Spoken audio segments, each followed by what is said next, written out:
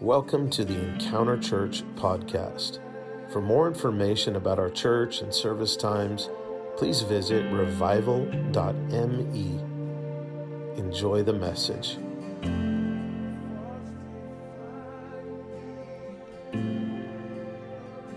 Good morning.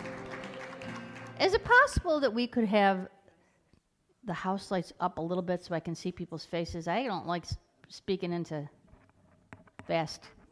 Better. There you are. I'm so happy to see you. Okay, so here's the thing. Here it is.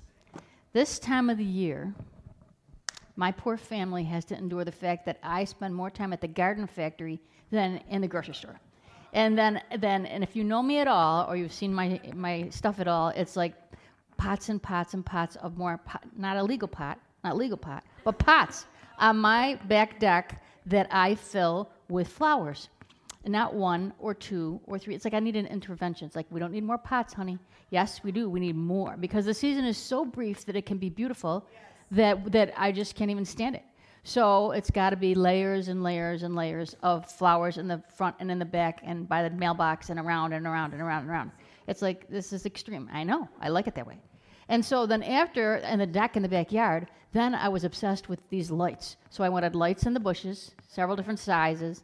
And then I want little lights in the porchy thing, and then these baskety ones from Target, and they're all looking like Bangkok. I'm like, oh, I'm digging this. I look like I'm in Asia.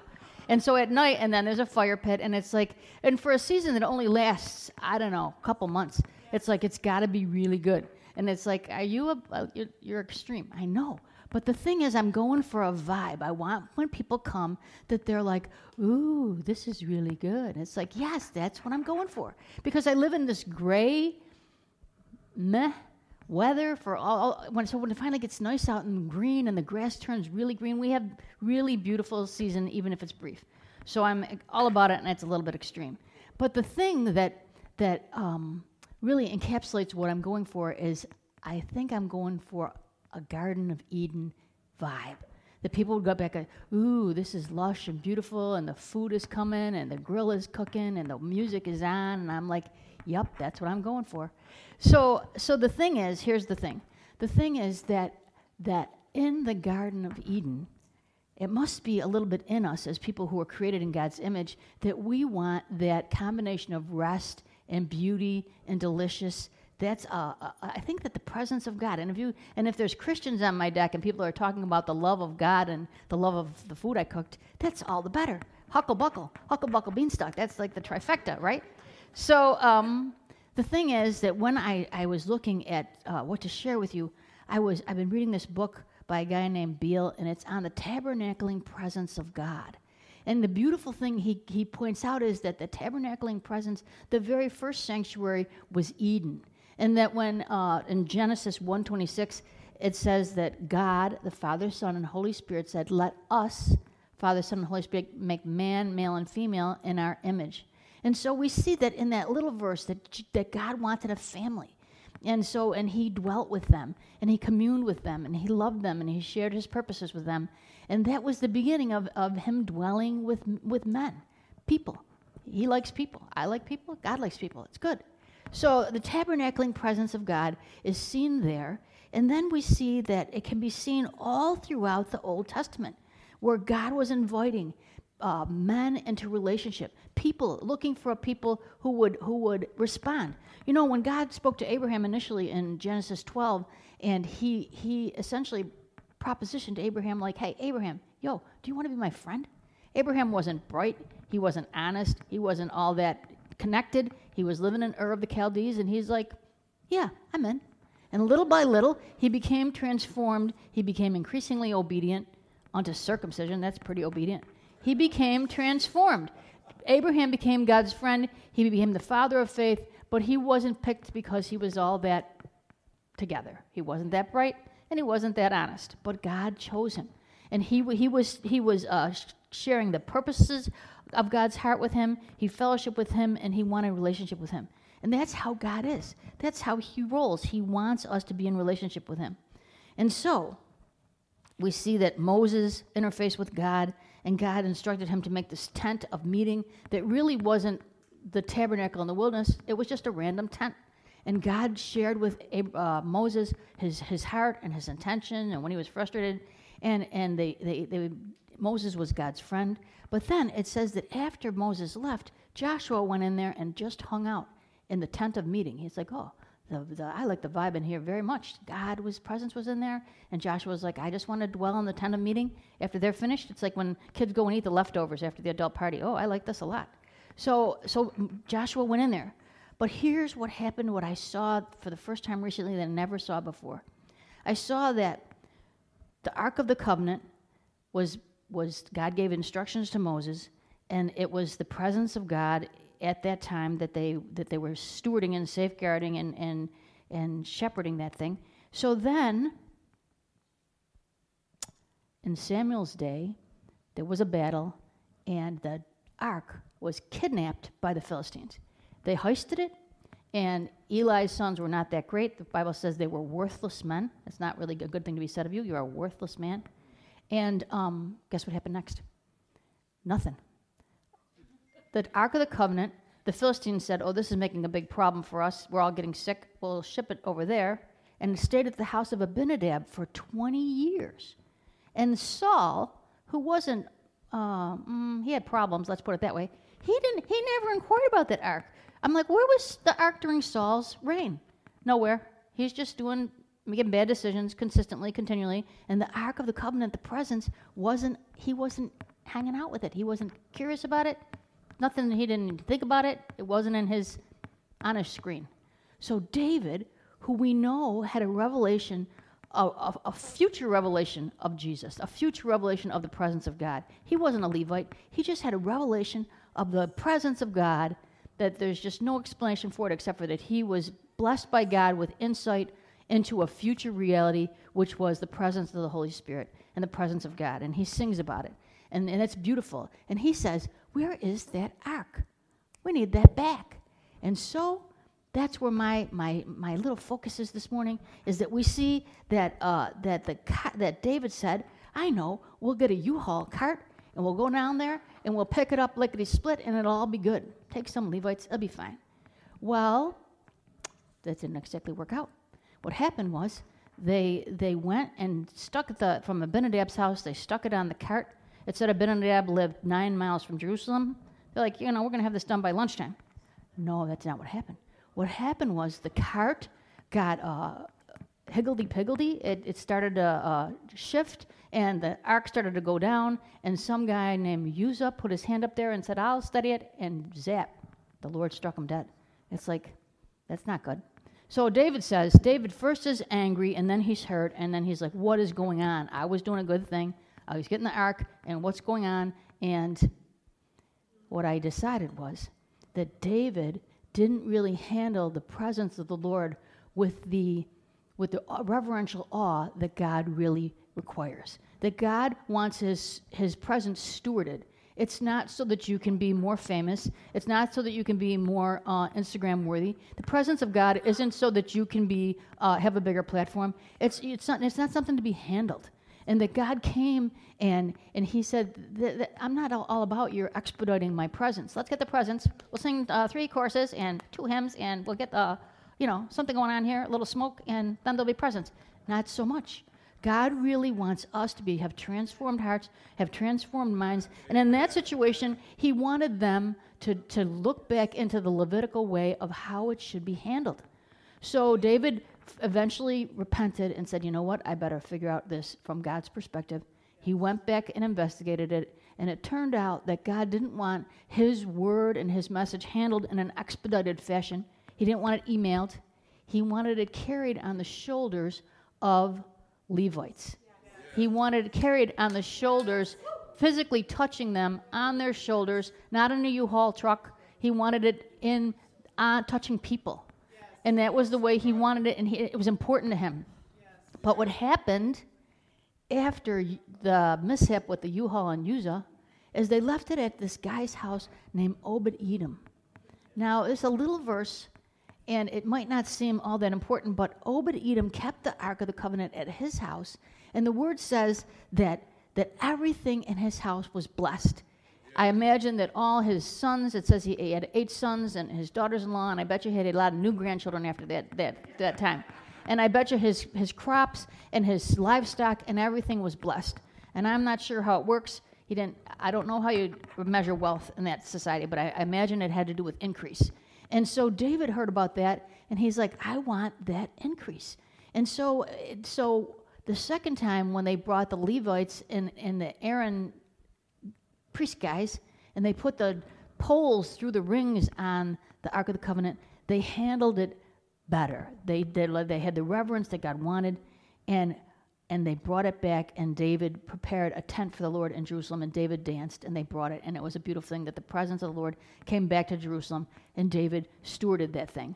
But what happened to Obed-Edom's family was, I found out that it said he was a Gittite. I'm like, what's a Gittite? And it says here that Gittite are people from Gath. I didn't know that. Gath means, who was his homie? He was from the same town as Goliath. I'm like, what's up with that? He was from Goliath, and he wasn't from an elegant family. He wasn't well connected. He wasn't from straight teeth and straight hair. He was from someplace else. You see that when someone walks up, you're like, okay, what are we working with here?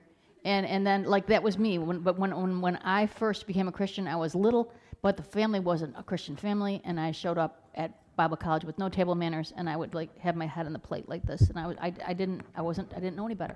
Lots of things like that. Write a thank you note. Why? Because I said so. It's important. Do it. Those kinds of things really show that you were from a family that taught you table manners and say please and thank you and open a door and keep your elbows off the table. I didn't know any of that stuff. So this guy, he was from a culture that was not necessarily elegant either. He was not well connected. And do you know what happened to him? He said, that presence of the Lord that was in my house, that transformed me. I tasted of it, and I am going to pick up part and parcel, and we're relocating to Jerusalem. We got to go after that presence. We got to be people of the presence. Do you know what it says later on there? It says that he left where he was, and he went to Jerusalem, and he became a doorkeeper in the house of the Lord for generations. And I have to read this to you. It says, one of the ways God blessed Obed-Edom was giving him many sons, 8. And they listed the sons along with their fathers were gatekeepers in the temple. And Obed-Edom named each of his sons in honor of God's blessing over his household. And he named one, the Lord has given, and the other Issachar, which is the Lord's reward. And he had 62 strong male heirs and the faithful of the Lord. And although he seems like he had a minor role in Scripture, he was transformed. And he lived in the Old Testament. So this beautiful thing that the Holy Spirit and the presence transformed his lineage, it transformed his household. He says, we're out of here, we're following that presence. And that's really a beautiful thing for us to consider, that it transformed his household, his culture, and it gave him a new lineage. It changed his generation. And so we know that after that, the presence was in David's tent until David had this idea to construct a temple for this Holy Spirit. He said, I live in a palace, and the Ark of the Covenant's over there in that ramshackle tent. We need to build a temple. And it really wasn't God's idea. It was David's idea. And God said, David, I'm so impressed with you. You know how you are when you're little kids, when they do something really impressive, you're like, oh, I'm so proud of you. What a great idea. Let's go fishing. It's like it's his idea. And God said, I'm going to bless that. And then he said, I want your son to do it, not you. And then we see that later on that the glory filled the temple, that Solomon built, and the glory went in, and it was beautiful that the presence of God was visible there. And that was, again, the presence is throughout the old and new. It's the heart of God, that he would come and dwell with us, that he would share his thoughts with us, that he would bless us, that we would look different and feel different, and the culture of our households would be different, because the presence isn't just for us to have tingle-matic. It's so that we can be more like God, so he can transform us, so we can hear his thoughts, and we can get vision from more than just ourselves. It's not for just us, like air conditioning. It's for the tongue of fire was over each individual head, because each individual head in the book of Acts had experienced transformation. Like when the people are together in unity, it says in Acts 2, and that's good. We like that. And then it says that rushing mighty wind came in, and everyone was blessed by that. That was like air conditioning, very fun, very nice. but the individual tongue of fire was on an individual person because each person needs an individual encounter with the Holy Ghost. And if you want your kids to continue on past your strange culture of your household, which was Christian, we thought, but we didn't read Harry Potter, and we found out that was okay, but was it? But we didn't know. They get to be 30, and they're like, how come you were so strict? And we said, we didn't know any better. And we had you in VBS all the time, and that was the best we knew how to do, and I'm sorry if we squandered your childhood because we didn't know any better. It's like, you know what? Apart from all of that, if they have encounters with the Holy Spirit where they're actually interfacing with God, and maybe healing flows through them, or maybe they get vision, or they're like, the Holy Spirit is in this place and I'm interfacing with God. It has nothing to do with the length of my skirt or the ball cap or the no ball cap in church. It has to do with, have you had an individual encounter with the Holy Spirit himself? Amen. And then it says in the book of Acts, after they had individual encounters, they lived in fellowship with one another, and they shared bread, and they were in house to house and all that. You can't do that without the Holy Spirit. People will annoy you. They'll break your stuff. They'll break your stuff, and they'll eat your raspberries, and those weren't for you. Those were for somebody else, and you ate my raspberries. But you know what? You can share if the Holy Spirit has filled you and helped you. You get vision for more than just yourself and your own kids. You're like, those people need some godliness. They need some help. Yeah, but they're going to come and make a mess. Yeah, that's okay. We'll get more stuff. You know, but apart from the Holy Spirit, you really can't share life. You're like, they're annoying. Yeah, I know that. Do it anyway. The Holy Spirit will give you an unction and a passion to see the stuff that you see that's wrong with the world, and you say, I want to be part of the solution to that. And oh, by the way, it's different for each of us. Each of us see different things. It's like my pro-life friends are rejoicing right now, and I'm rejoicing with them. And then my international mission friends are mad that China closed, and they had to come home. It's like I'm sad with them. And then somebody else is about inner city poor, and I'm on their page. It's like we each have a rock in our jar that might be different than someone else's. It's like your relationship with Jesus is tantamount, and then you care for your marriage and your kids, also really important. But beyond that, you might have a variation in your particular burden. We have diversity of burden. And so, where was I going with all this? The Holy Spirit comes and transforms us so that we can function how we were supposed to function. And it's not like somebody else. You know, when you have a key, I learned recently that a key, if you make a copy of the key, it has to be made according to the master. It can't be made from another copy or it won't work. And how much like that is for us, that we have to be listening to what we're supposed to do. And the only way you can do that is be in the Word and in prayer, and the Holy Spirit touch you personally. Otherwise, you sound, did you ever see somebody who loves someone's ministry and then they started to sound like them when they talked? And it's like, oh, you must like his ministry. Now you got a southern accent. You're not from the South. It's like, but, they're trying to copy somebody. And it's like, okay, you're okay. It's okay. But I know I'm on to you. So anyway, so where were we? Then the visible presence of God shows up in flesh and blood in the person of Jesus. And he wasn't born Shazam on a mountain full grown. That's how I would have done it. He was born through the womb of a teenage girl in a dangerous place in a dangerous time, and he didn't even have a car seat. And he grew in stature and favor, and he showed us the Father. He represented the Father to us, and we began to see that the Father wasn't angry, and he wasn't in a bad mood. He wasn't manic depressive. He is a loving Father, merciful, humble, not humble in a sniveling way, humble in a powerful way, that he came to serve, and he showed us how to do that, and then even unto death on the cross. He was humble. In Philippians it says, even unto the death on the cross. So that is really good news, and to demonstrate his power, he rose from the dead, also really good news. He ascended to the right hand of God to intercede for us, really great news. And then the Holy Spirit came, and guess what happened? We became the temples of the Holy Spirit. It's like, you're kidding me. Nope, not lying. You are the temple of the Holy Spirit, and so the presence, you're not waiting for some visitation like Saul was. You're a habitation. And I know for some of you this is review, but this is supposed to say, you know what? I was thinking I was having a really bad day, but maybe I'm not.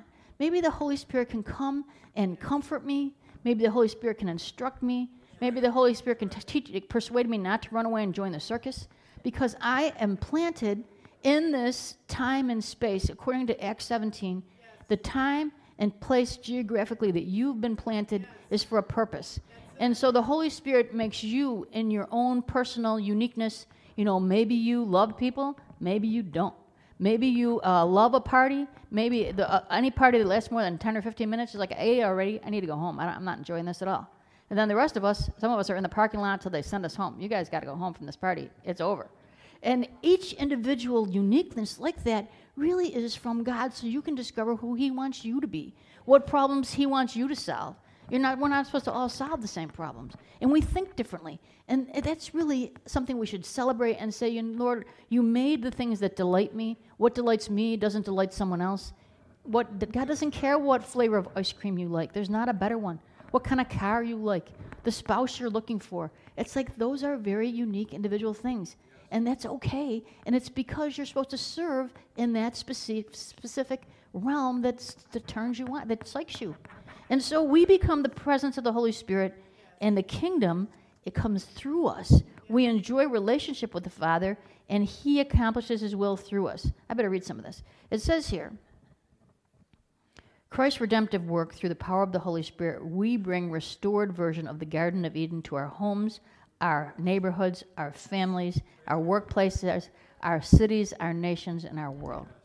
On the day of Pentecost, when the Holy Spirit was poured out and men and women became a habitation of the Lord's presence, 1 Corinthians 6:19 says, have you forgotten that your body is now the sacred temple of the Holy of Holies who lives in you? You don't belong to yourself anymore, for the gift of the Holy Spirit lives inside you. You are his sanctuary. So that's really great. And do you know what also is true? I'm sorry, AV people, I'm jumping around all over the place with these scriptures. Yes, we are the temple of the Holy Ghost. Didn't we sing that, the pants off that chorus? No, you're not. No, you're not. Ye are the temple.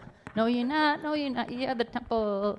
No, you're not. No, you're not. Ye are the temple. You are the temple of the Holy Ghost. To just sing it for an hour, for 10, 15 years, we just sang the paint off the walls with that song. And we did.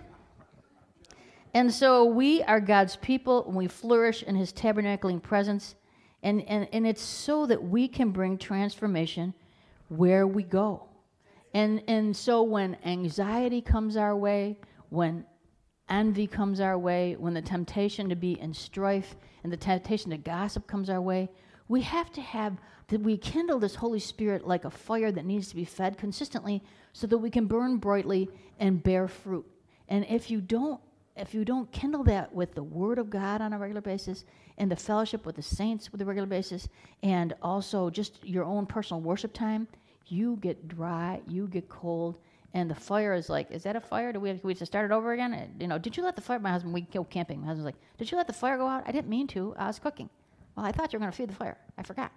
So our lives are like that too. You have to fan it. You have to feed it. And if you don't, you end up with this religious, weird, strange thing that used to be vibrant, and now it just looks like an abandoned something that doesn't work anymore, and it's not fragrant. And people are like, oh, your religion is not fragrant. It's like, well, there's no life in it. There's no fire in it. It's just a culture like selling Amway. It's like, what is it? It's not life-giving. It's like a subculture. Oh, there are people who do religious things, and they have a subculture, and they're very passionate about it, but it's not life-giving. No one wants to be like, who would want to be like you? You're bad-tempered, you're gossip, you're mean, there's no milk of human kindness in you. It's like, yeah, but I'm a church lady. It's like, you know what? That's not helping. You're not helping.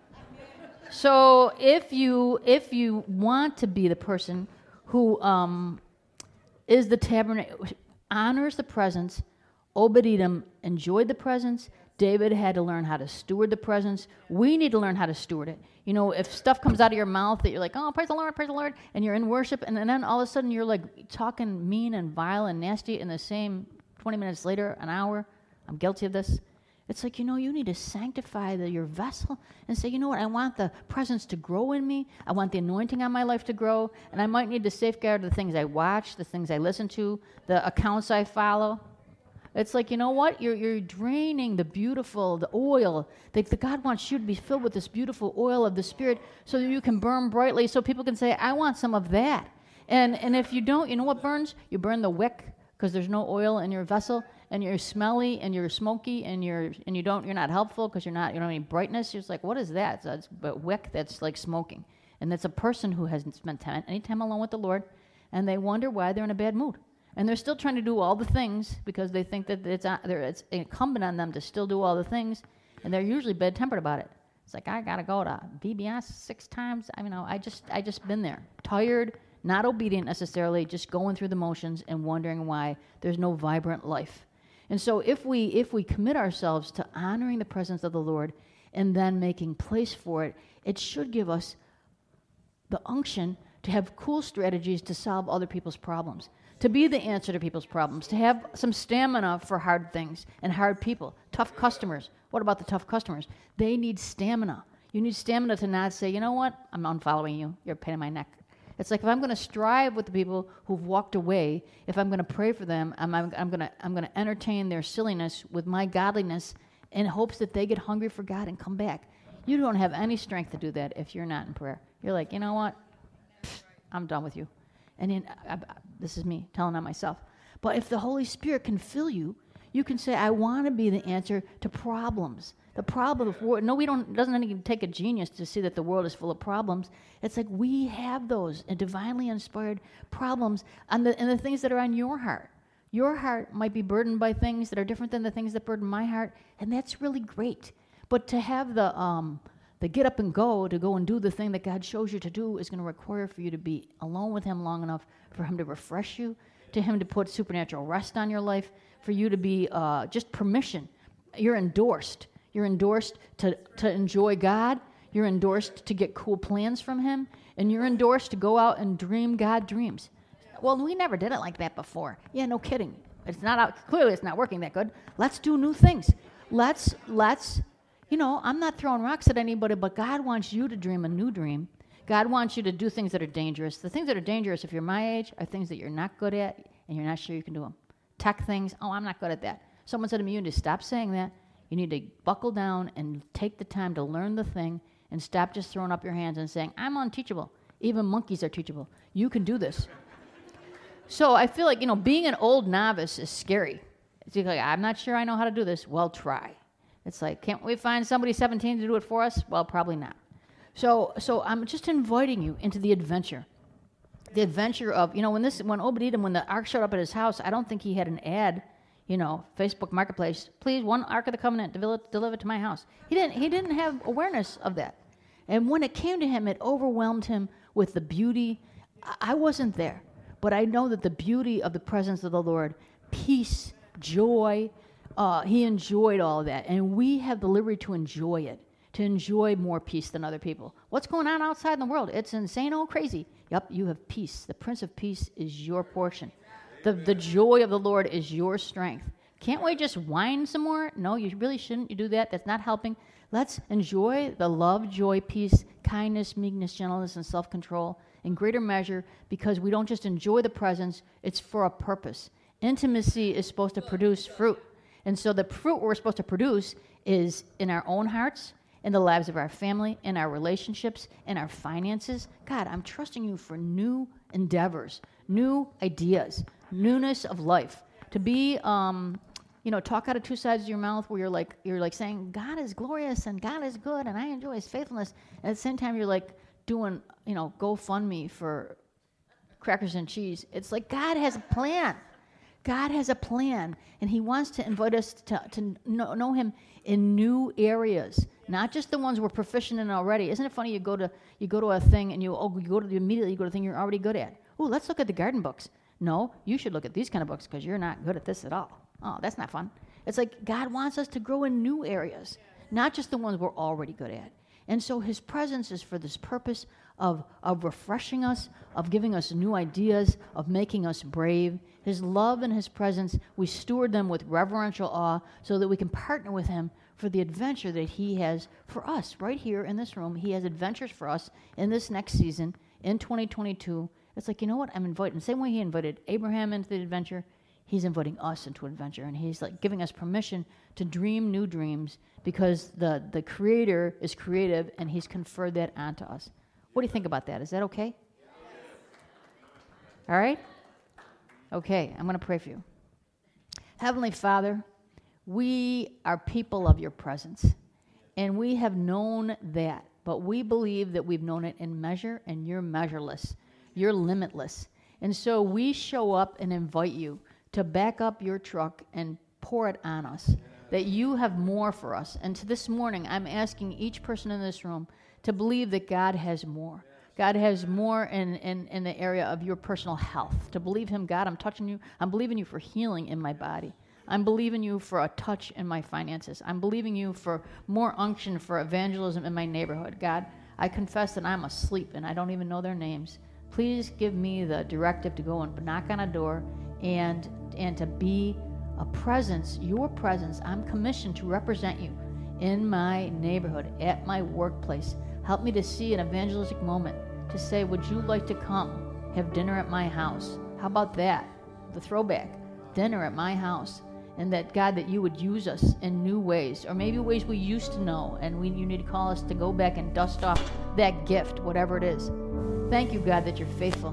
I just pray that each person in this room would get a new, fresh wind and fresh fire to believe you for an adventure of this next season, that you want to come and visit us with your presence and produce something great in us in this next season. In Jesus' name, amen. Hi, Pastor Zach here at Encounter Church in Rochester, New York. Hope you were blessed by that message, and we want to give you an opportunity to sow into the ministry if you'd like to. If you would, just go to revival.me and click on the button that says Give. Thanks again, and have a blessed day.